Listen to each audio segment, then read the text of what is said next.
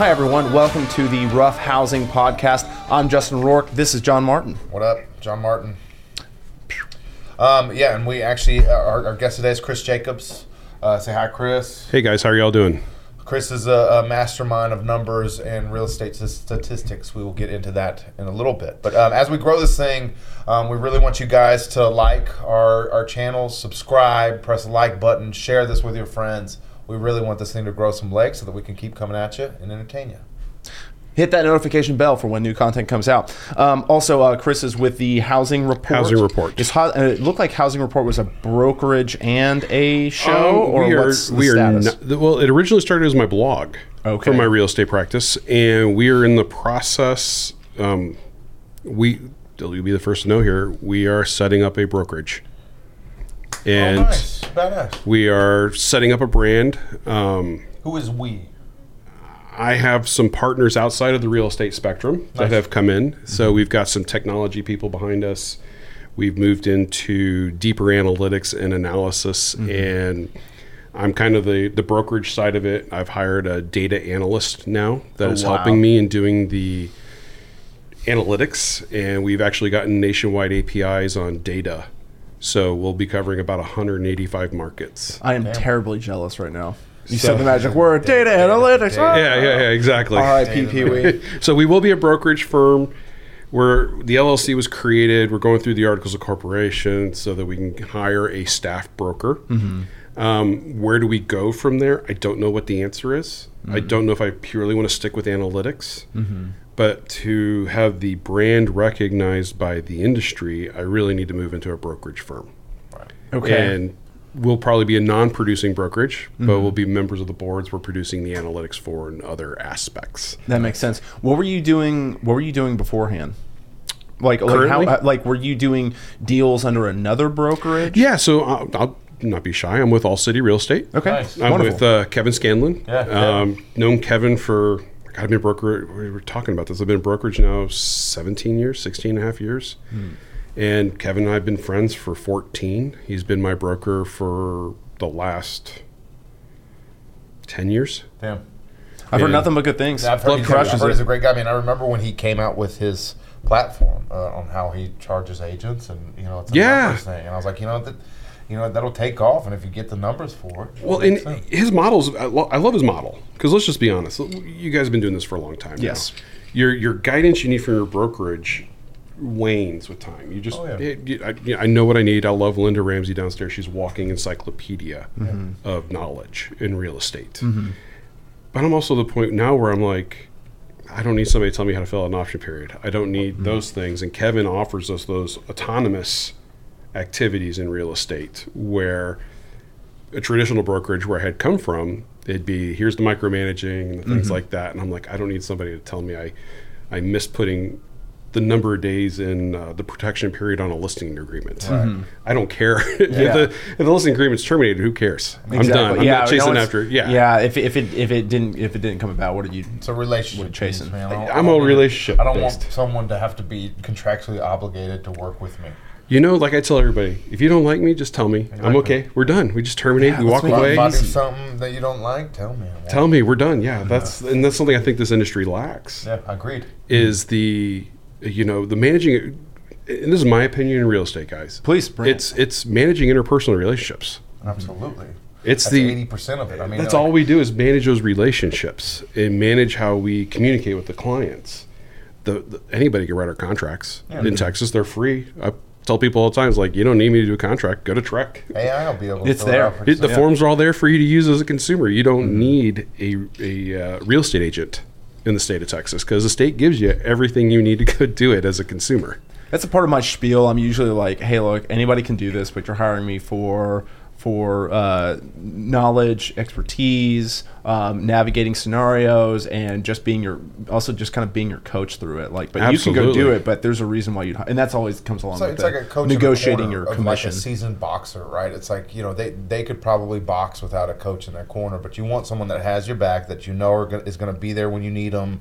If you need a tap on their shoulder, they're there in your corner. Right. We're 3-4 steps ahead of the process before we get into trouble. Well, and the relationship piece is one thing that I love about what we do, and it's, to me, it's not. I always tell our agents, this isn't a transactional business. To me, it's a relationship business. Yes, 100%, and that I think coincides with like your success levels. If you treat this thing as just a churn and burn, I'm trying to just make a buck off you, that's going to fizzle out. But if you really do that long term, it's not what I'm making today or who I'm talking to today. It's about what am I going to project for the next 10 years and how am I going to build that snowball. That's right. To roll down. And then the relationship piece, navigating that is a lot of what we do on the day-to-day stuff. I mean, if you look at the life of a client that you have for 10 years, the transactional pieces are little snippets of it. That's right. The rest is just massaging that relationship and getting to know those people. And if you're good at it, you enjoy that aspect, and that's not work. That's just the byproduct of what we do. That is. That's the art. I would say that's the art. It's art. My A+ client, my best client I have in my Rolodex, we do coffee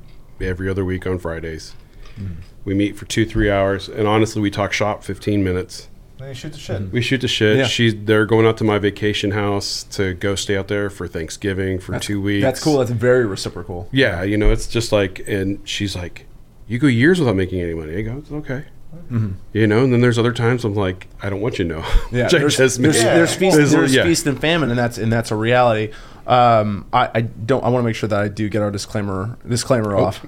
So there's sorry everyone, I'm figuring it out. There's a strong chance you might get offended at our glorified cable access program. In the essence of being our truest of selves, we'll say things to be funny, to be passionate, and out of ignorance. Do not take any part of our discussion as fact or as advice. The good news is that we're quick to self-reflection and change. We have no intention of hurting anyone's feelings, but if we do, then change the channel. There's no reason to stay here. No one's twisting your arm. You have better things to do. Take up pickleball. Take up the tasting of fine whiskeys.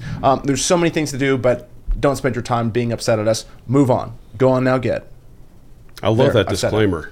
Yeah. I need to do something like that because I get a lot of people who are a little hurt over what I have to say about the market. Dude, I love your posts. I love it, and I was going to tell you before we get into what you do, and yeah. I'm excited to unpack that because I have watched it grow, and I've watched the following and the comments on your posts just get more robust, and the pointed accuracy that you have is so valuable, and I've used it. I've plucked it off and used it for clients that give me shit, sellers that are like, why can't you get this done? Well, actually, let me give you some statistical data as to why I can't get this done. Yeah. And it's awesome. So on that, if you don't mind, first off, that's not easy to cobble together what you throw out there. So what gave you the sense to say, all right, I'm going to nerd out on this.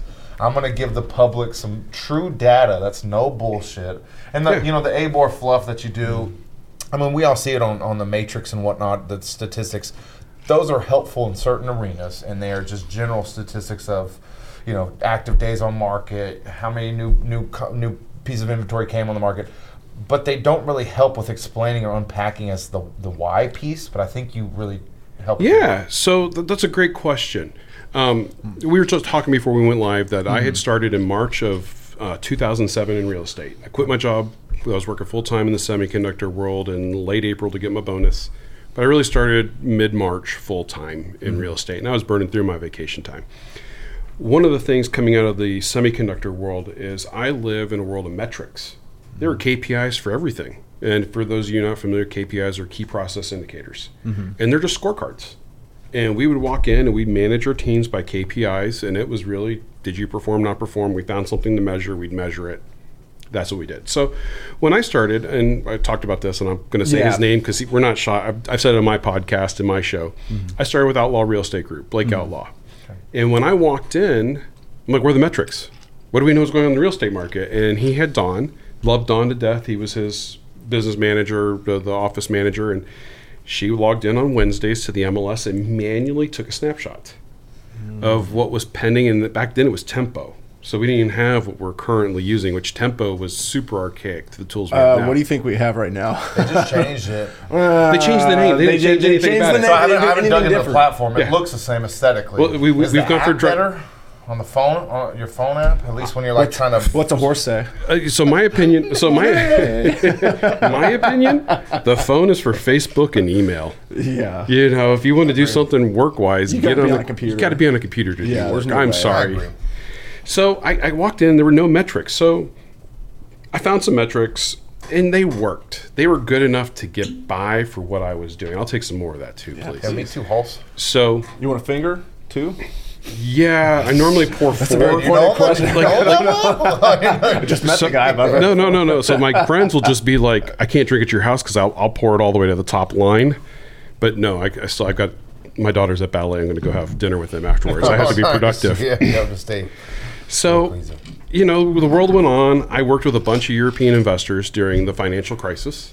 Interesting. When the euro was 2-1, I placed tens of millions of dollars into the Austin real estate market. And these were buy and hold investors, big portfolios. They self-managed from Europe. I really wanted to manage their business. And, you know, fast forward to March of 2020. Oh, wow. I was still just using my little mediocre metrics. They were the best thing kind of out there. Use that to kind of help navigate those kind of business relationships that you had with the Europeans. I operate more like your financial planner helps you plan for retirement. And so you use that as data and tools to help push them into certain decisions. Not push them, but educate them. Manage. Manage. Okay. Are we repositioning? Are we staying put? How's the rent performance you doing? boiled it down to I boiled it down to like, hey, here's your annual review. Here's where we're at. Underperforming assets. Where we opportunities. So my business is more run like a financial planner for people with real estate. Very much like a stock. You know? That's right. It's a commodity. Yeah. And my job is to know what's going on in the marketplace. Where did that training come from? You guys are going to love this. So, how do I word this? You're gonna. You said you wanted to get into the Dude, fun go deep and be honest. I failed statistics 4 times in college. Yes, and here I am twice. Here I am today, living in statistics, making a living out of it. So I barely got through statistics. I walked in the dean and said, "I'm never getting a degree because I can't get past intro to statistics." Well, the dean was very cool at the university. She looked at me and she's like, "Next semester, take this class." I said, "Okay." I walked in. It was the football team in statistics. Oh, goodness. And I was like, okay, I like this. She's like, this is your tutor. I'm like, okay. The university let us take our tutors to our test. She got me through my intro to statistics with my tutor. Once I got into an applied statistics modeling where we did it in Excel and we did it in tools, I was like, this is easy. Oh, because you had that backup as opposed to looking at. Yeah, I wasn't like doing it on pen and paper and trying to interpret it. So we were taught it in a tool. Well, my minor is macroeconomic theory. I passed up a degree or master's in PhD program when I was finally done with school to go into the semiconductor world. So when I went into the semiconductor world, I dealt with commodities, commodity trading, tracking of things, and I was maybe self-taught more than anything else, but my mentor is a biostatistician at Harvard. When I have questions, I call her and she walks me through my scenarios. So I am self-taught, failed in college. Here I am today doing it. That's funny.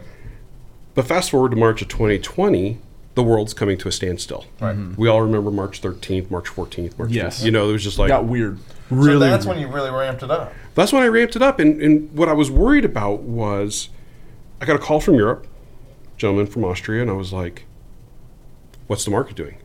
You know, and I'm like, I don't know. Nobody knows what's happening. Nobody knows shit. Everyone's going to stay put at least. We're all trying not to die because we don't know what's going to happen. We're foraging for food, you know. Hearing about Italy just crumbling. Italy I forgot about Italy. But, you know, the world's coming to a standstill, and we were sitting there, and the old, you can wait for the narrative, or you can become part of the narrative.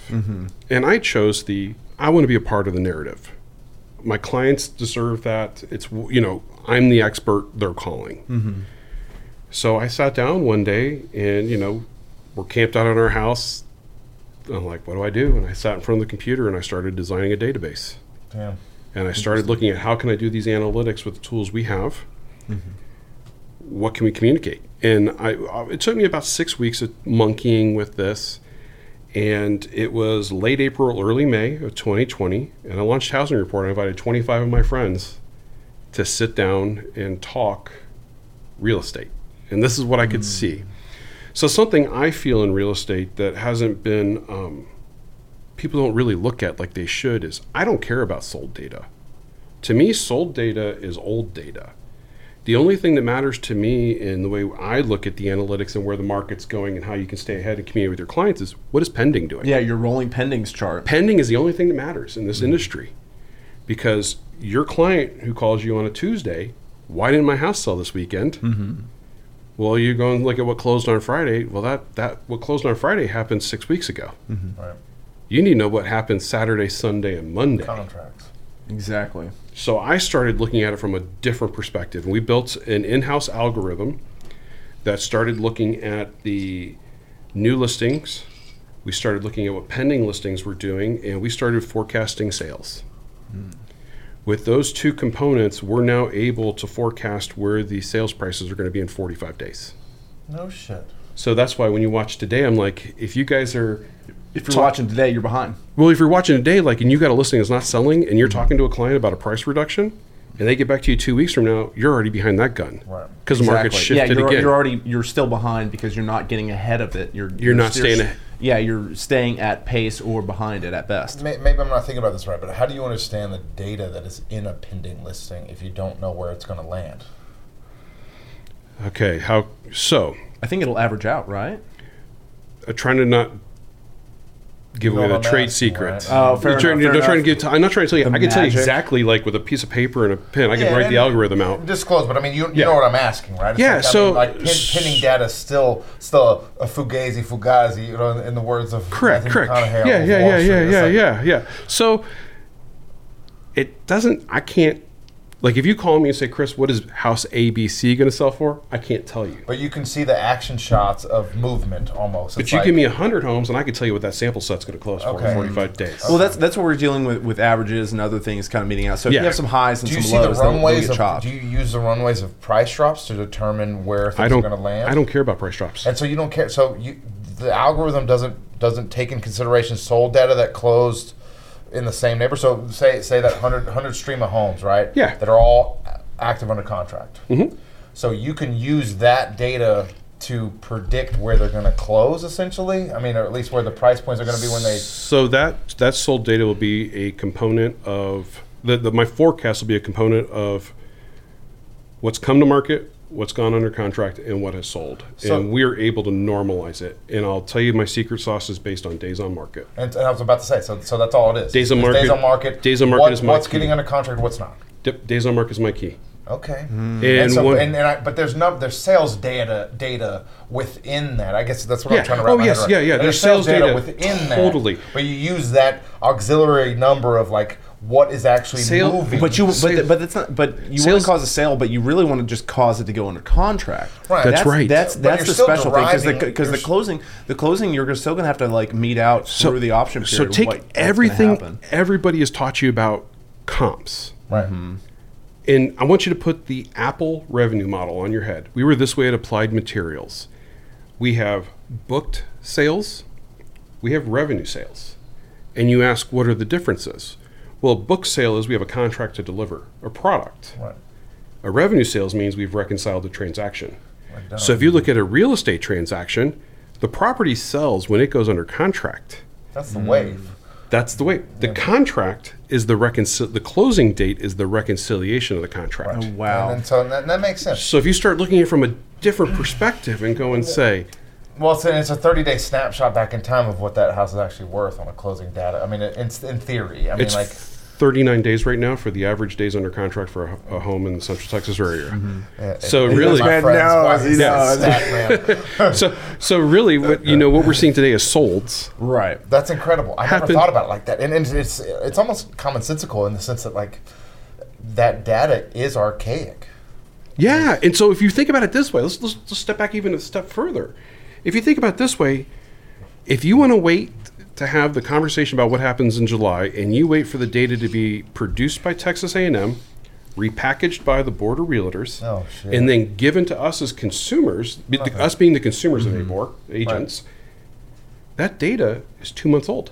Well, it's like when we put it out on our newsletter. We wait for ABOR to put the stats out that are like, here's. I mean, that shit's 60 days old. I also want to clear everybody here from having to say anything about ABOR, but I really, it's not that I question stats, but I also think that they have a job to kind of whitewash some things sometimes, and I question it because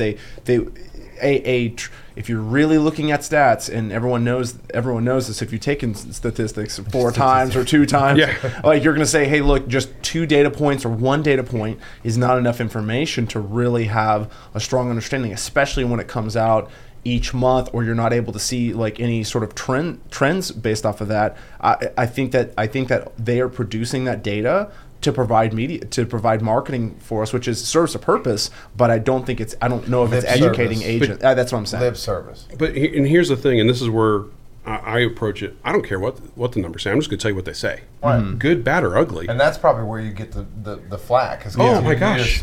And I've seen, like I told you, I watch the comments, and I'm a social media junkie in the sense that I'm always I'm addicted to watching things as they progress. But I think that's incredible. So back to a couple things. So COVID kind of gave you the platform and the time to sit down and create this little baby. Yes, sir. Incubator. It's there. But did it just start off as stats, or was it you posting on? Because I think I came across you maybe about a year and a half ago, at least, if not a little bit more. When you started doing that, now that I think about it, I started seeing your posts. I'm also a friend junkie too. I'm a whore on friending people on the Facebook. Biggest of whores. Biggest of whores. Yeah. So I probably saw you as your real estate. Oh, let's be friends. I don't even know if we're friends or you know what I mean. I have 2 Facebook profiles because I have my friends. And then I have my work. You don't want Russian bots on your Facebook profile? Although I've had some interesting ones, Sure. When the hot young Asian girl wants to be your friend, you're like, oh my god, I'm just like, wait a second. My wife, we look honey, and she's like, no, exactly. That's got 2 photos on her profile. You're like, get the fuck out of here. So we just, I just started posting, and it really was more like, let's have a dialogue. Yeah. Well, you would get agents to interact, but what I loved and I appreciated was that, and I feel like I've had my shit bit off of from the agent hive mind. I put some stuff out there on listing packets or just whatever stuff and even stuff that I wrote for other agents when I wasn't an agent, but I was working on becoming an agent, and I was doing their marketing for them. I've seen some of my same writing in other people's material, and I'm like, okay, but I saw people using your graphs and charts to the point that you said, hey, look, everyone is biting off my shit, and at this point, I'm putting a watermark on it. So to brag about him a little bit, your statistical brain is equivalent to his writing brain. If he takes time to actually write things, it's phenomenal. If he wasn't such a maniac, he could focus and actually. I could sell a fish water if I tried. Do things. If I want for the day where Justin actually relaxes and focuses on his writing, because he could crank out some of the coolest shit you'll ever read. And I can't write content. So he can. See, and I'm more the. I'm a numbers person. Mm-hmm. Give me a bunch of numbers and I'll interpret them. And go and say, this is what's going on. And that's all I've really done. And you talk about how do we get there. All I did is start staring at lines and what is it doing? Mm-hmm. Well, and then so how did you cultivate, I guess did you have an end result that you wanted to see happen, or did it just kind of manifest through? I wanted to be part of the narrative. You did. Well, I know, but no. At some point, what you're cranking out has an equal sign, right? Yeah, so when did you determine, this is what I actually want to derive? So, I guess I just came with you plugging numbers in. Without giving away trade secrets, we want you to be successful beyond belief. Yeah, no, and one of the things that, I'll be honest, I work 600 to 800 hours a year. That's what I put into my real estate business. Yeah. Real estate math going on in my head right now. Just this sign. I started trying and I gave up. It's 2,000. It's 2,000 hours a year is a normal work year. Oh, okay. So you're working less. So I work part time. Right? I was going to give you a clap. Damn, you work a lot. No. I love that because we start talking about employee salary. I'm like, wait, how much do they make per year? And they're like, we're not doing that. We're doing it by hour. And I'm like, hang on, I'm going to have to do quantitative analysis. Exactly. Here. No. So I'm in this conundrum in my career. Mm-hmm. That do I focus on numbers and exclusively going and creating content, or do I stop creating content and go back to producing business? Right. That's such a hard balancing act, especially when you want one of them to get off the ground. It's a Mark Cuban approach. 5 years, you can't pay yourself in a successful business. That's right. You have to grind out for 5 years and create what you're trying to do. And that's what I've been doing, is creating content. You talked about the watermark. I was really protective at the time because I started having people poaching clients off my user group. Yeah, that's ridiculous. And I'm like, I'm sorry. I'm like, I don't go to your page and shit on your stuff and then try to take your clients. And at the beginning, I was cross-posting an Investor Underground in Austin. I was like, you know what? If they want to find me, they're going to find me. Yeah. And I did that when I was about 2,000 users and said, I'm done. 2,000 users, I'm going to let this group go organic at this point. I think we're pushing 6,000 right now. Nice. That's great. Yeah, wow. we're getting 60 to 80 people finding me organically a week. I am not paying any advertising. Yeah. It is 100% word of mouth. I got on Twitter, and wow. I am a small fish in a big pond when it comes to these analytics guys. Too? Okay, I tried Instagram. But Instagram's a square world, and all my charts are rectangle, and I couldn't get past that. You need a boob job and a fat butt. Yeah. That'll work. Sorry, I took it. No. I tried. I had an agent, a good friend of mine, I was sitting there, we're talking bourbon, and he's like, I need you to send me one of those. And I said, you're going to have to show me more nipple to see that. He literally sent me a picture of his nipple, and I'm like, that is not enough. I'm sorry. It sounds like something I would demand and request. Yeah. So with what you guys have with your analytics plan, I mean, I kind of like tuning into your housing report. What do you call it? What is it? Is it a stream? Is it? So I don't know what it's called. I do Facebook Live twice a week, Tuesday, Thursdays. No, that's what I was saying. Yeah, Facebook Live Tuesday, Thursdays. On Tuesdays I try to do like, hey, what have people been talking about? Mm-hmm. Thursdays I like to do like, hey, what's the market doing? Mm-hmm. Friday afternoons I've been jumping on and doing like a 6-minute, 10-minute like, here's what you need to know going into the weekend. Like last weekend, people were like, how do you find all these off-market deals? And I'm like, literally, we have a searchable database of off-market deals. And someone's like, what? I go check withdrawn, expired, and hold. Mm-hmm. Put 180 days. Put your search fields in, and there you go.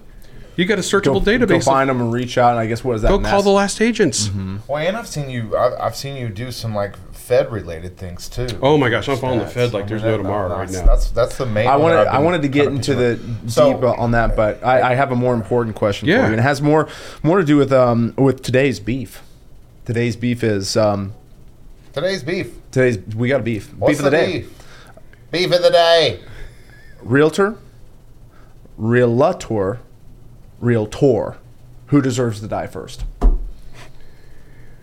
I think it's equal. They should all die. I personally refuse to use the title.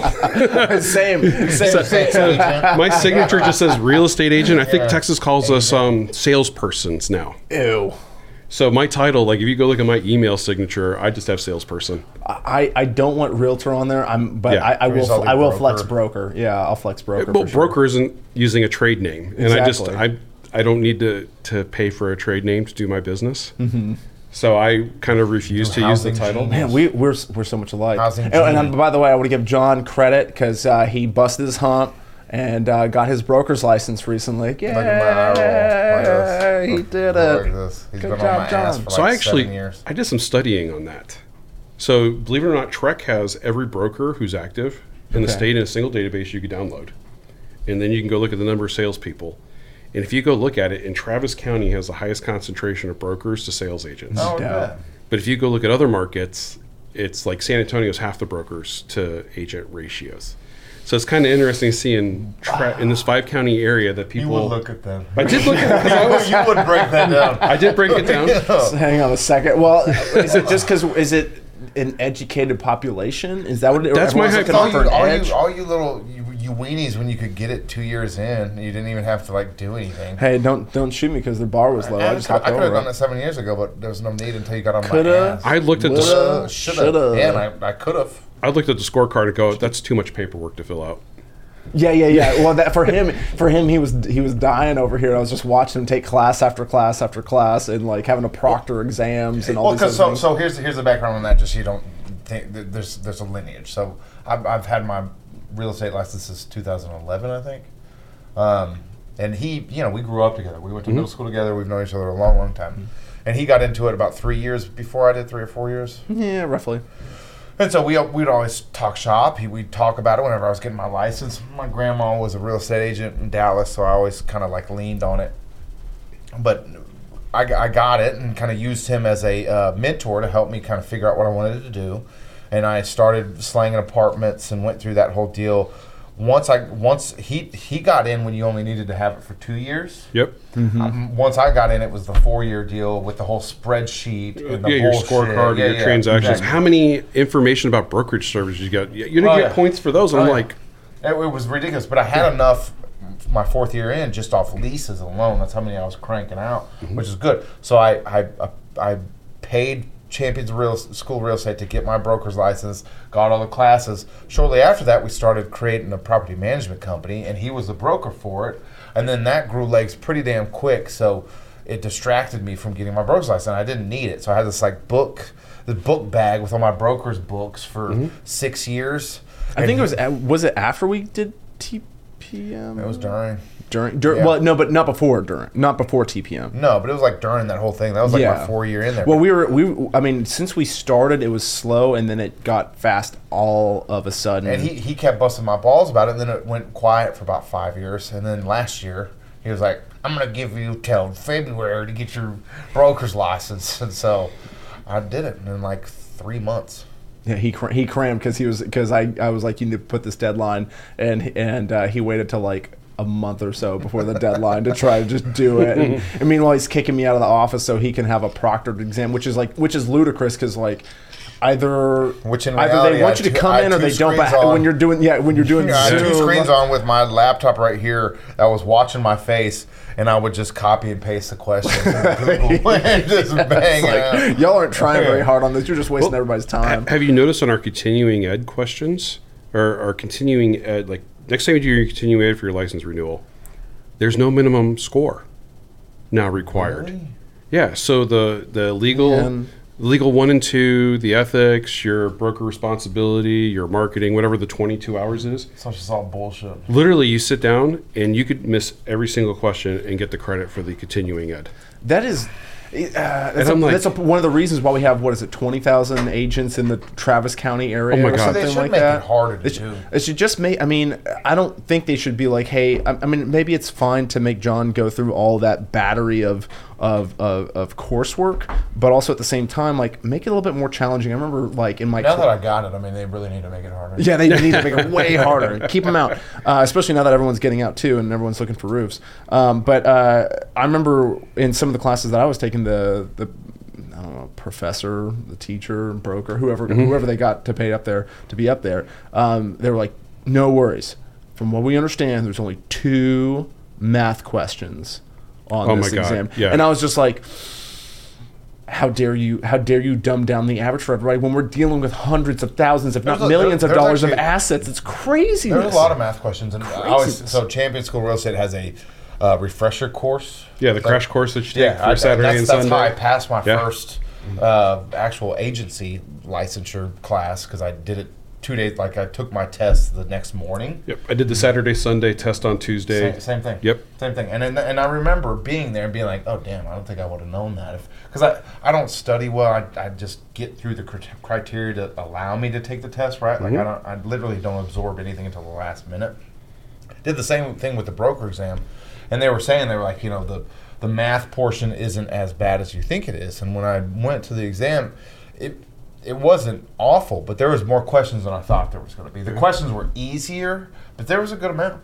How many square feet in an acre? Yeah, oh yeah. It was four people traveling down 35, going whatever it is, 4,352. I think that's what it is. I haven't known, and I don't care. I'll figure it out. Madison, square feet in an acre. She just got her license. 43,560. Yep, 43,560. Something else that we learned that was really atrocious that I never thought I'd use in real estate was meets and bounds. And I did a real estate transaction where everything was written in the northeast 1/4 quadrant. I'm like, wait, can I draw this out by reading it?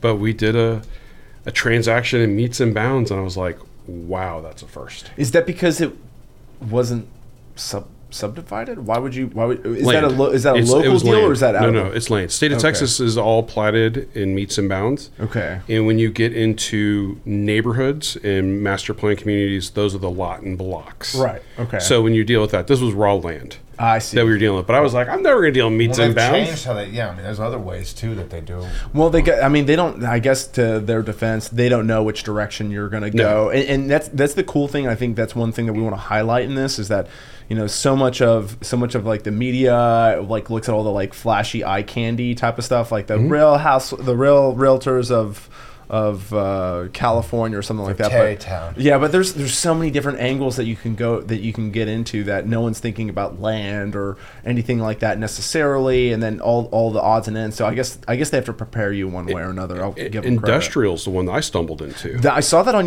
your questionnaire response. I was like, industrial. Tell me more. Manufacturing facilities, concrete tilt. Usually, does that put you in San Antonio a whole bunch? I hate San Antonio. They do business differently than we do here. San Antonio. I grew up in West Texas in Del Rio. Okay. And we went to San Antonio once a month for a long weekend, and I've spent more time in San Antonio than I care for. So I consider Bexar County just like flyover land for me in the state of Texas. Mm-hmm. But I'll do industrial from northern Mexico all the way to Austin. Oh, wow. So manufacturing facilities, 250,000 square feet. 30,000 square feet. Wow. Big industrial clients. We've got some friends who we worked with not that long ago. Shout out to Jack, who deals with commercial real estate, particularly. We do. That'd be fun. Yeah. Industrial and from what he described to us was in San Antonio was like a big hub for a lot of that stuff, but Austin. Not so much for some reason. What's interesting is nobody wants to be inside the city limits or the ETJ of the city of Austin. So if you go look at all the big jobs that have come in, they're in Del Valle, Cedar Park. Yes, they're outside because they don't want to deal with the city. Mm-hmm. They are truly, we're just going to go out and not go into Austin and deal with their whole permitting process. So I helped a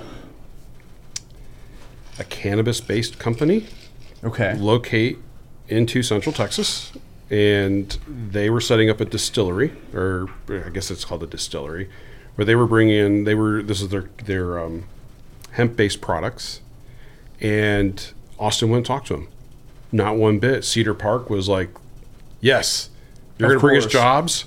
We'll give you X number of dollars, and we brought them to Central Texas. It was kind of interesting. I'd never seen, I got a video from the guy who was in a combine, and they were harvesting crops with a corn combine. And the biggest thing I had ever seen, and I was just like, jeez. That whole industry is ridiculous. The byproduct of jobs, a lot of big players kind of already positioning themselves in Texas to get ready for. They are. It's medical now and it's on its way.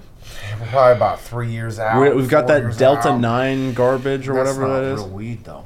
That's a synthetic. That's a synthetic. One thing over that makes people go weird. Chemistry, right? Tell me more. You move one carbon molecule, then it changes the entire complex of the actual substance. But it can have the same principles. It's just not on a cellular level. It's not THC. You're like Adam E from Invincible. How come? Because I thought the season 2 was Did you watch Invincible? I have a 4-year-old, so I don't get to watch TV. Fair. Congratulations on your 4-year-old. That's awesome. Yes. You must be. Yeah, they're season 2's not still even being cute, started. but maybe not peppery yet. She's strong-willed like her mom. Okay. And she's feisty, but God, I love her to death. Of course. It's just one of those. I wake up every morning, I wake up. I don't sit down at my desk till 9:30 because I wake up with her. We hang out. That's cool. I take her to daycare. I try to pick her up. I pick her up most days at 4:30. Yeah. And we go keep hanging out. That's kind of cool. That's kind of one of the cool things about our industry is that we do because it's a double-edged sword. Yeah, double-edged sword. You are if you don't hit it in the morning, you may have to hit it later on. Yeah, you can't go. That's for sure. You can't really leave or. Clients are like, go, you deserve it. And I'm like, I'm gonna hear from you. I guarantee it. But yeah, that's why the fun thing is commercial investors. Right. The stuff closes at 5.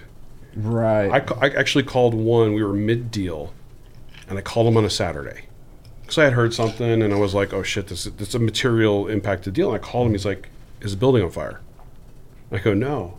I go, So I read something that's important. I think you need to know. And he's like, you never call on the weekend. If you're calling me on a weekend, he's like, I think my building, you know, it's better be an emergency. He's like, is the building burning down? If everybody adopted that, we could. This industry needs it because the unfettered access that these juvenile, I'm going to call them juvenile agents. Yes. That they give their clients that create no boundaries. Oh yeah, it's bad for the business. It's bad for the relationships. It's just bad. I think that has to do with the number of agents that we have here, the sheer number. Because when you have so many, then there's not enough. It's like when you don't hunt deer or something like that, and the population goes wild, and they all starve to death. But the ones who are starving, they're like, I'm going to talk to you. Hey, call me on Christmas morning. We'll talk then. That sounds like a great time. You're like, please stop. But then the other. I mean, we're kind of past that point to where we have to necessarily do stuff like that. But like, if we weren't as far along as we are, we would have to compete with that. And I'm like, that sucks. That sucks tremendously. Yes. But I don't know if there's any change in it. But that's gonna be hard. That's a hegemonic change. This is what I want to hear from you. So, our market, right? You know, I know you have your finger on the pulse, probably more so than most people. Can you kind of tell us, just, you know, this is a loaded question, but why we're where we're at now, and what you think is going to happen, and how long it's going to take for it to do whatever you think it's going to do? That is a big question. Sorry. No, so right now, you know, we have spent the last quarter in a pricing stability mode in Central Texas. Right. We've been very fortunate. If you go look at all of us in June, we were busy. There were lots of multiple offers. Homes were going over list. It was an interesting little moment in the real estate market. I've been studying the July numbers, and we had good pending sales. We didn't have a lot of good closings. Our closings were off like 30% for year over year for the month of July. As far as number of closings, or the number of delta closings between list price and number of closings. List price is just kind of list price to sales price ratio is gonna be everywhere right now. Yeah, well, if you like list price to close price, the July number was 97.2, 97.3. List price at contract, not original list price. But what was really interesting is my forecast shows a 5% reduction in average sales price in the next 45 days. Okay. And that's why today when I did my live talk, I was like, guys, if you got clients who need to sell, you need to get ahead of that price listing if you've been days on market, because if you wait for this next report to come out and then you wait for this next round of things, you're going to be chasing a price point. But, I mean, historically, this time of year, that happens pretty much year over year. This is more significant of a drop than we... What are we doing, like 2%? 2-3% second half of the year. There's definitely a lull. We're hovering around 5 right now. But I'd expect 2-3 over a quarter. We're looking at 5 in a month. Yeah, that's pretty dramatic. It halted. I mean, it typically after 4th of July, we always have a thing. After 4th of July happens, it kind of just gets a wonky. We expect to get wonky. Exactly. Well, we're even noticing. And I would love to pick your brain outside of this session, but on how I could apply that toward leasing. But we're even noticing some changes in the leasing market, which if people aren't selling, then what's your other alternative for being in an area that people still are moving to? I mean, which for us is leasing. So why do we see those changes? I don't know. And this is what blows my mind. That's a weird thing. As I got 4 lease listings right now, and we're listing them for less than they were last year. We have like 60. Yeah. And we have a chunk of them that have been on the market for almost 90 days. Don't even tell me that. And the prices are down. I mean, across the board on the rental market from where it was last year. And that's weird because if you go and sit down and, you know, we talk about agents and number of transactions and the ease of getting into business, 1.6 million agents in the United States, and there's 800,000 listings. And what's really bizarre is we have listings coming to the marketplace at the slowest rate we've seen in years. And there's a lot of theories coming out that these low interest rates, because if you go look at the portfolio of mortgages today, 80% of mortgages are below 4. And it's as if consumers have all lost that drive to upgrade because, well, I've got 3.5. And they don't, why go pay 7 3/4? It has to be a significant change they have to have a want to have that significant change. Otherwise, they're not going to liberate. And they're going to consider switching over to like what we're doing in management and leasing it out because right now you're beating inflation, you're beating the interest rate. Yeah, mortgage inflation is, well, you've got the headliner and then you got the core. I believe in core. Core is higher than most people's mortgages right now. Well, you're winning the bet there when it comes to that. Like my belief is the last 3 years of the real estate world will end up being the biggest short of the U.S. dollar ever, because the government was buying the mortgage-backed securities. They were subsidizing the mortgage rates. Inflation is higher than it's ever been. So really, everybody who got one of these mortgages shorted the U.S. dollar, and they're winning, because debt servicing for the life of the loan stays fixed unless they're in an ARM product, which I can't tell you last time I did an ARM product. They're back now. They're back now because people are, like we're trying to say. But I think ultimately, when we look back on this in history, this will be the largest short of a U.S. dollar ever occurred, and it was done by Joe Schmo America. Yeah, that's wild. Yeah, I exactly. thought about it being a short. You think about it, it's just a short, and now it's like I'm just paying it back, and I'm my wages are up, real wages are up. Yeah. My debt servicing as a percent of my real wage becomes cheaper, and it's like, why move? Why give up those loans? So you talk about that. You talk something very specific that's very close to us, and my wife and I have talked about this in depth. Is what's going to drive me to sell my home? And, the questions become, we're in Central Austin, we're in a 2-car garage, we're lucky, original build, 1958.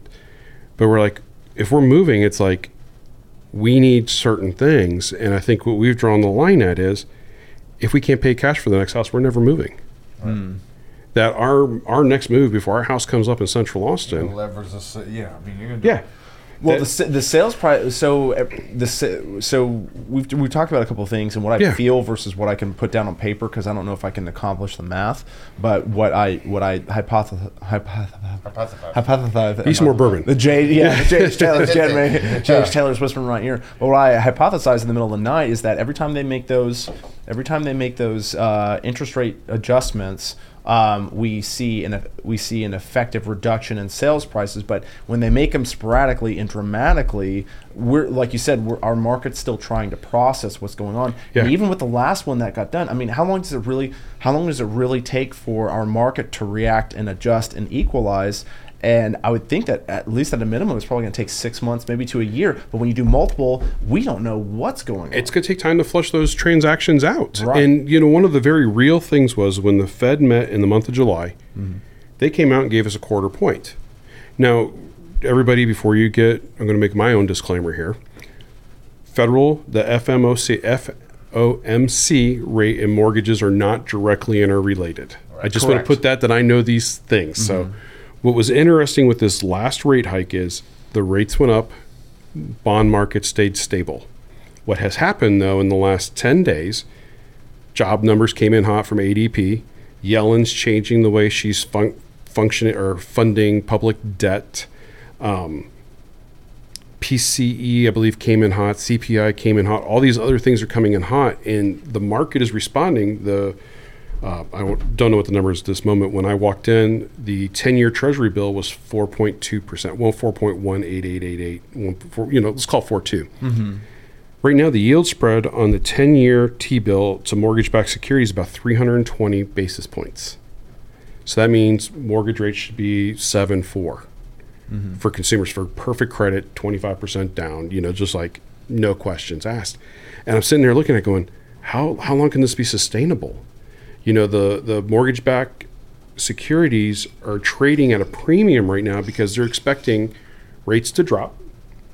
The mortgage-backed security traders are front-loading the mortgages with interest because they know the consumers, if rates drop to 5, all these 7s are going to go bye-bye. Right. So they're front-loading all of the loans with interest to cover the cost of paying the loan originator, the underwriters, the commissions, the wholesale lines. The normal yield spread, if we were in a normal market right now, the normal yield spread on a mortgage-backed security from the 10-year T-bill should be 180 points.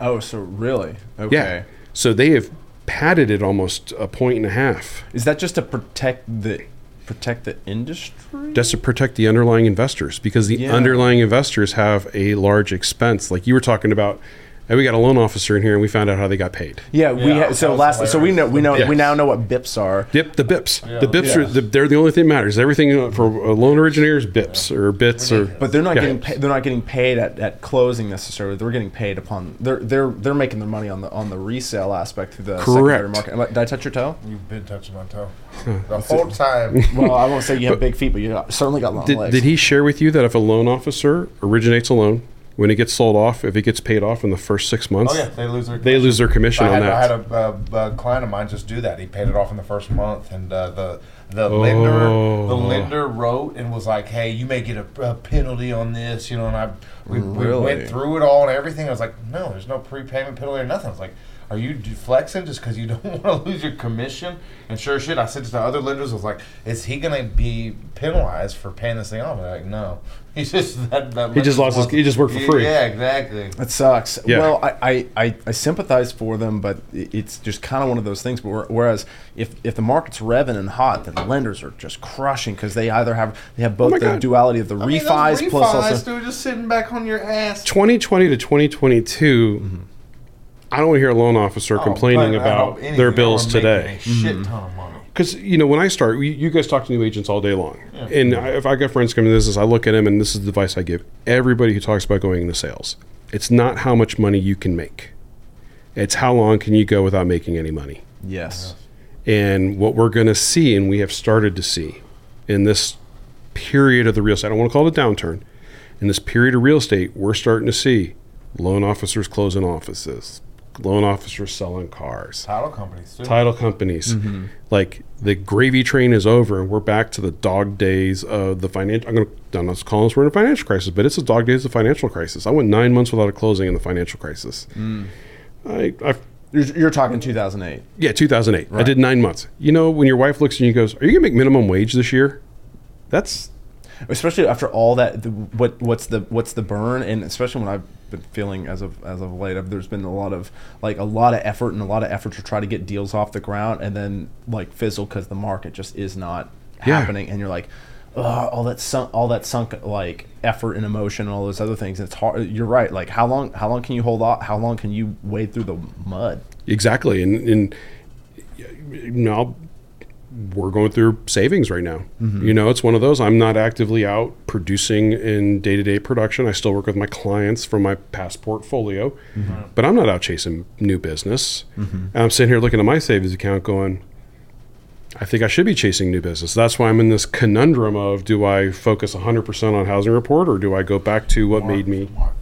I would love to see Housing Report go big, but in some sort of internet way, because I feel like cable's dying, and and everyone's over it. There's just there hasn't been the reformation yet. No, and I kind of looked at what I was doing, and one of my first affirmations is when I moved to Twitter, and I was on Twitter with 5 followers. X. Yeah, or X. What is it called now? X. It's still Twitter, but Elon's like, just wait for it. All right, now it's X. It's X now. My little app changed. I saw the X on there going with this. That was like this last weekend. I want to hear what you're going to say. But when I got followed by Lance Lambert at Fortune Magazine, and I had 5 followers. No shit. I was like, I'm doing something right. Yeah. Mm-hmm. When you got the leading journalist for Fortune Magazine following you. And I was even more impressed when I misspoke to something he had written and he called me out on it. That's badass. Well, you got to shout. He literally was like, he goes, "I did not say that. I said this." And he corrected himself. And I went back and I said, "Lance, I'm sorry. Austin American Statesman misquoted you." Oh, okay. I ran with the Austin American Statesman story. You were 100% correct. You did not call Austin market crashing.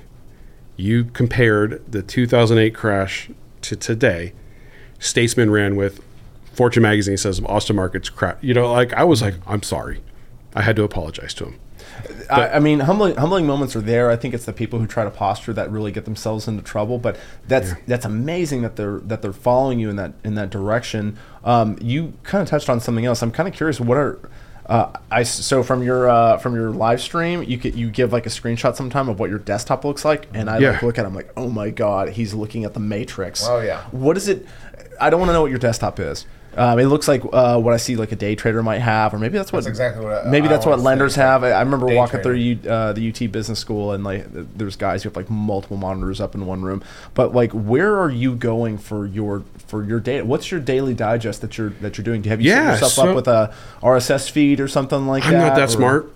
I'm I'm dumb realtor right here. Yeah, and again, I'm not the sharpest arrow in the quill there.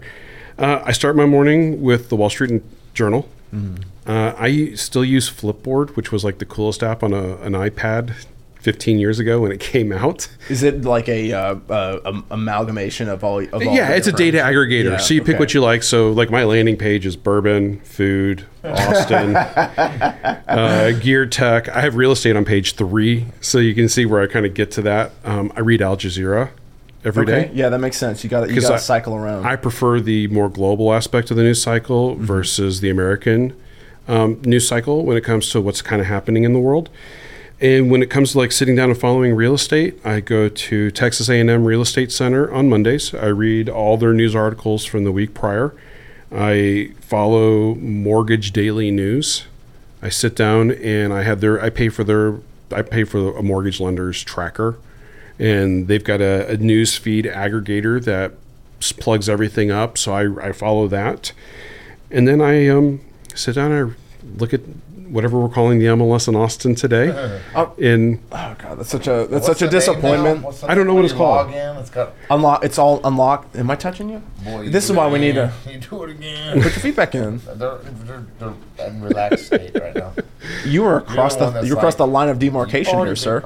I'm behind the line. Is this what our podcast has devolved into? This is where it falls apart, everybody. He's a little bit more aggressive than I am. All right, your big old red shoes. Anyways, what was I saying? We're talking about MLS names that got sideways. MLS names. Why? If we have 20,000 agents who are like a part of the area, why can't we have a nice MLS system? Or is it just that there's only you could search a property on pretty seamlessly when you're out in the field? I mean, I want good data because their statistics module sucks. Yeah. That's why I created a housing report. I know you have to manually go in and get data. You have to manually go and get data. We started a project 2 years ago to where we started logging sold data for sales and sold data for rentals, and we were using that data to figure out what are the best areas to go find a property, like where we're gonna find probably the closest thing would be cash on cash return. Yeah. Where are these areas? And we had to go and do it ourselves, as opposed to like, why isn't that just, if you're gonna give us tools, why don't you give us real tools? When we were placing tons of money, we had built a tool that looked at the entire MLS, looked at the entire sold comps, looked at the entire leasing modules, what was available and what was for rent, and we could analyze the entire MLS in about 15 minutes. Wow. Oh, so I knew where to go look for investment properties, because I was that agent going neighborhood by neighborhood, listing by listing, trying to find what worked, and I was like, there's got to be a better way. So I had developed a tool. It still works. It just kind of sits in the background, and I've actually got some consulting next week with a firm that wants to do what you're talking about. Oh, no kidding. And we have an intern. His name's Lonnie 5. He can be hired. He's a robot intern, if you will. You use some AI in your business. His name's Lonnie 5. He does great. Yes. He's awesome. Shout out. So there is no easy way. I'm going to be honest though. When we start looking at other markets, we're lucky in Austin. Well, believe it or not. That's why your thing is. That's what I was going to say.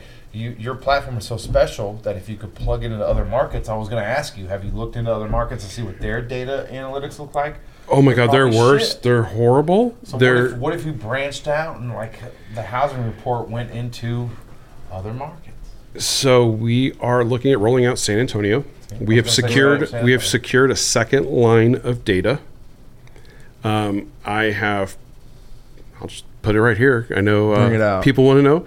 I have licensed my data from a nationwide brokerage firm. Fuck yeah. Wow. That they're going to give me access to 190 markets of what the values are doing, where the markets are going, and we're getting their leasing module. Mark Cuban approach. That's what I'm talking about. So we're going to be able to look at, and this is my investors, because I've got a dozen investors that probably in Austin own close to. You have 2 more. Well, these dozen guys. One gentleman I think's got 49 doors. Oh wow! And this in Travis County and Williamson County. And the question becomes, as investors in Texas, is property taxes are the number one expense.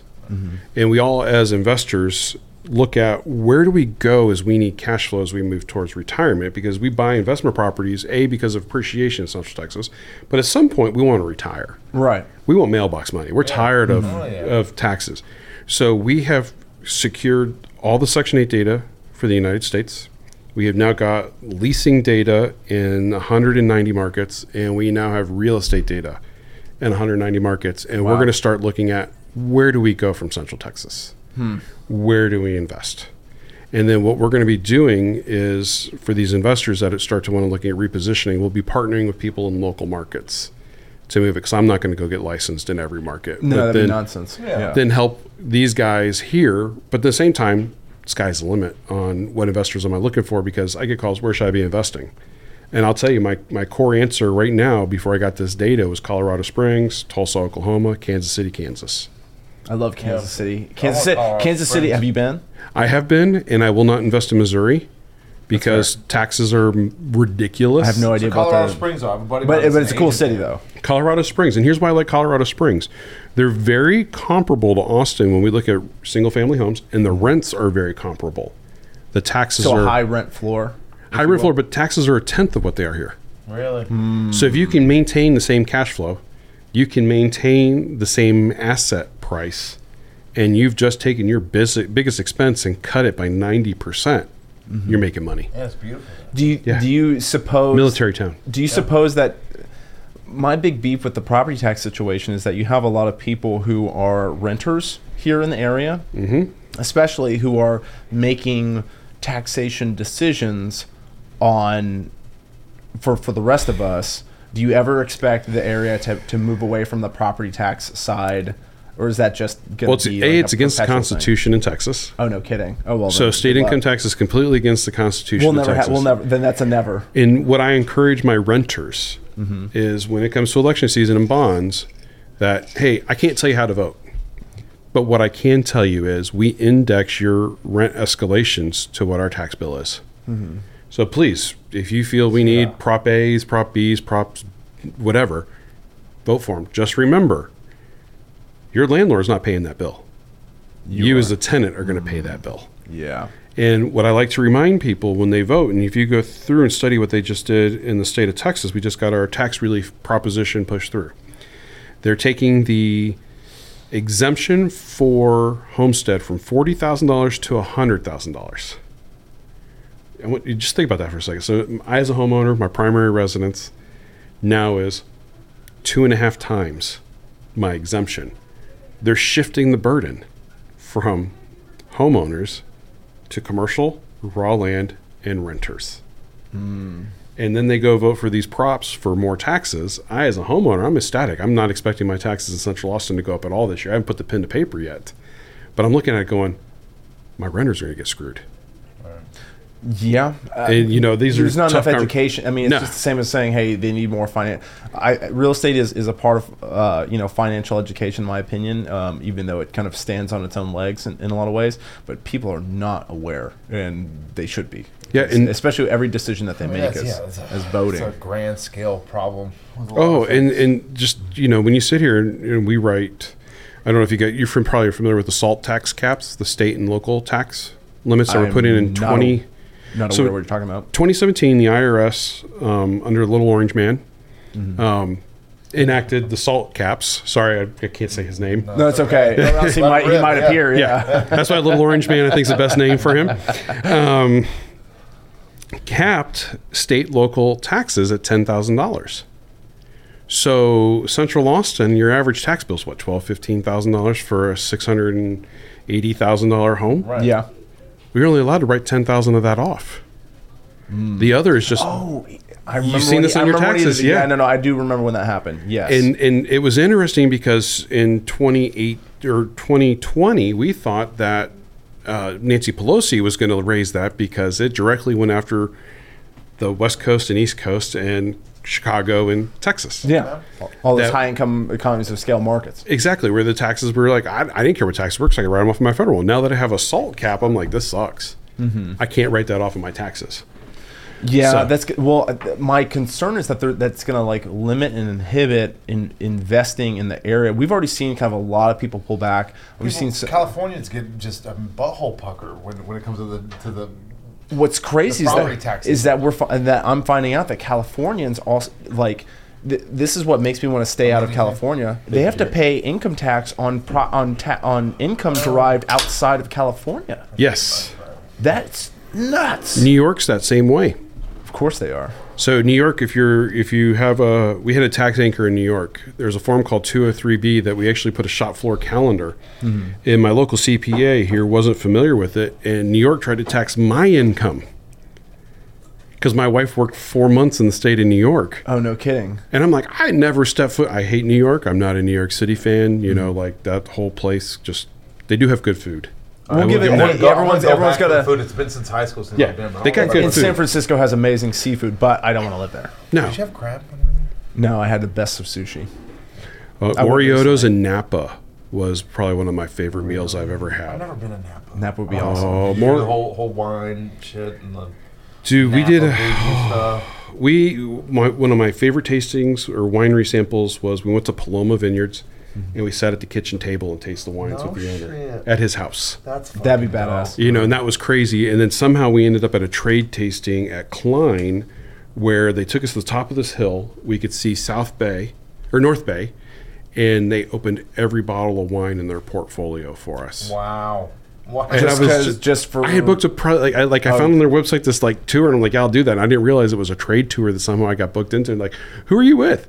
What distributor? And I'm like, yeah, exactly. I was like, we got to the end, and they're like, what? We're like, I'm sorry. I'm like, can I pay for this, please? wait. Yeah. They were trying to wine and dine you, but They were trying to wine and dine us, and at the end, I'm like trying to get all this stuff, and they're like, "Oh, we just need your distributor." Blah blah. I'm like, but yeah, we had this like the best tasting ever at Klein, and it was one of those. We showed up. What did they do when they knew you weren't? They a were distributor? cool. We bought a couple $100, like, almost whatever, they were yeah. no, we paid for the tasting. They had a fee schedule for it, I'm sure they're just. but they were just like, I'm like, this was. It was awesome. They took us up to the old abandoned house, and it was one of those. But I love Napa. I want to go. it's definitely all these places beautiful. definitely worth the go. But I am so. I just spent 10 days in California, and we traveled up the West Coast, California. Just spent all that time up there and saw the good, saw the bad. Got Did y'all drive that like West Coast road where it goes? The against 101. Yeah. Did you do that? We took the one, we did do sorry, one. We did do the 101 at one point, but not the whole way. There was a mudslide, which is kind of scary. There was a mudslide and it just knocked off like 30 miles worth of road. So we just took inland and went from there up to Monterey. Because it's Nice. shrinking. Yeah, of course, it's about to fall in the ocean, or if Yeah. not, just mudslide into the ocean. But that's wild. So, whereas we had a whole bunch of Californians and other outside, we had more Californians than New Yorkers, from what we saw, come to Austin. But now that interest rates are up, sales prices Yeah. are down, rents All the are California clients are suffering. trying to sell. They're all Like- trying to sell. I'm like, stop. I was like, don't stop. do Well, it. and that's what people got to realize. Real estate is not a liquid asset. Mm-hmm.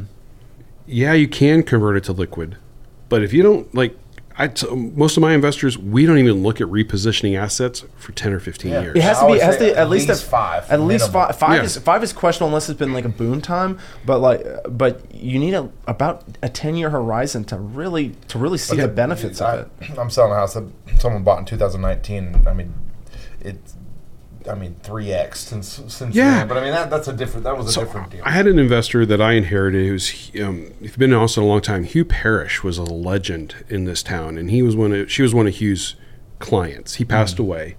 He helped her buy a house on Davis Lane, there by Castlewood Forest and that whole area. Beautiful large lots. She paid $115,000 for it in 5, No, dude.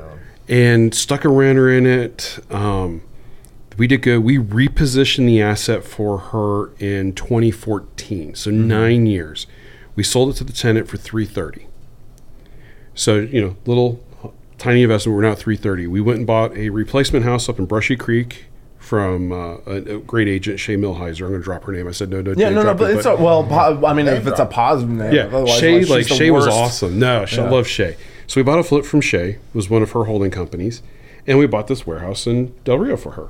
Industrial. We ended up still owning the house here. That house today is worth $700-800K easy. In the warehouse in Del Rio, we paid $500 for it. It had a value add proposition. We sold it to $800 to the tenant, and she went about $2 million more in real estate. Oh wow! But what had happened while we owned that, we had a hail claim, damaged the roof. The roof was a $335,000 hail claim on the building. Of course, because industrial, it's got to be. It's industrial, it's all big metal. And metal. Oh yeah. It wasn't leaking and it worked, so we paid the note off versus making the repair. Oh, I mean, that's the beauty of having a metal roof. That's badass. Yeah. So it was a pure. Right it was, and she's sitting here and she's like, my little tiny investment in 2005 on Davis Lane is now $3.5 million in real estate.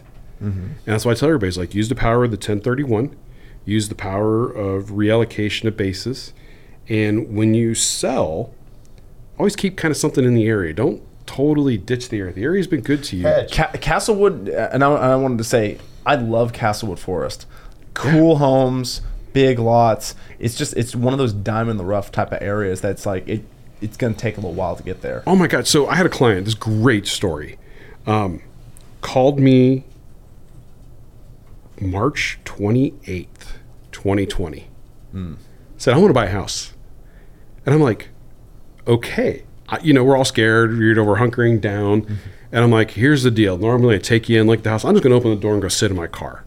I've known you for 15 years. I don't like you that much to die. Because we didn't know what was happening. Yeah, who knows? Yeah. So it's Castlewood Forest. Had been on the market at 409. I'm sitting there, and it was the first week of April. And I'm like, still isn't contract? What's going on? And this was while I'm doing my analytics, and I'm watching pendings drop. Pendings drop from the time the city closed till about April 10th. And then went bananas. And then it started going bananas. Yeah. Once the governor said we could work and some other stuff. But this was really kind of crazy because I'm sitting here and I'm running comps and I'm like, okay, guys, they're on the market at 409. I would tell you if this was February, 430. That's where we'd be writing the contract to get this house. Beautiful one owner, Castlewood Forest. There were 40 cedar elms on the property. Wow. Just tree line, beautiful. And that's actually gigantic lots over there. It was on a HBO miniseries, the house was. No shit. So they used it for a site for 4 months. He's like, where do we write it at? And I'm like, fuck, I don't know. And I'm like, the world's about to end. Give world's it about to end. See what happens. I'm like, 385. He's like, are you serious? Shot a 385 over. I called the agent and I'm like, hey man, we look forward to hearing back from you. And he's like, we got an offer. And I was like, well, wait, you didn't have any other offers? They signed my offer as written. Oh, wow. 3 months later. Because they just wanted to liquidate. The world's they were just done. Give us the cash. They wanted to be done. They were going to say they signed it. That would... So, no, this gets better. The house appraised at 440. Wow. When we closed at the end of April. And then 3 months later, the the house is probably in the mid 600s today. If then Elon Musk moves in August of 2020. I know, and I'm like, I'm sitting here, and the guy who bought it is just like, I don't think I could have ever stepped in luckier poo than that timing. And he's like, they wanted to go by Westgate by Central Market, and I talked them out of that area, the Western Trails area. Yep, because they were looking at bad flips over there. And I said, let's go find something original. And go move into that versus something that's been hodgepodge with IKEA. And they love the house. That's where fortune favors the bold in real estate. And John and I did our own things. Maybe not so much on the investment side, but just as far as like what we were doing with work. The whole building here was like vacated. And we were just like, well, if no one else is here, then we're going to be here. And we just kept moving. We told the staff, like, hey, if you want to come up here, let's rock and roll. Yeah, we couldn't just do everything from home. It didn't work over a while. But I do want to keep us on target here. Chris, I want you to give us your shameless plugs. Please look deeply into the eyes of this camera and let everyone know, whichever one, let everyone know where they can find you and what's your handles, anything that you want to declare on how people can find you. Yeah, absolutely. My name is Christopher Jacob. I own Housing Report. You can find us on Facebook at Housing Report Austin. We're on Twitter at Housing Report, and we have a website that is coming soon, which is housingreportnews.com. Badass. Wonderful. Let's put that on the screen. Yeah, it'll be on the screen. I've got to send that over to Homeboy. Also, we do want to ask you to challenge another human being that you think will go well on this podcast, they'll be entertaining, to come on here, look deeply into the camera again, and challenge some motherfucker who deserves to be on here. Hey, Blake Outlaw, I know you let me go. We talked about me getting group fired before I jumped on this. Blake is my mentor to this day. I think Blake Outlaw would be great. His experience in new home sales, his consulting with development, his work that he did with making people cash buyers, I think he'd be a treasure to have on this show. Wonderful. We're gonna go chase you down, Blake. Excuse me. Come on. I'm Justin Rourke. This is John Martin. This is another great episode of Roughhousing Podcast. Let's do it. Yep. Thank you, guys. Thank you so much, Chris. Appreciate you, brother. No, thank you, guys. Yeah.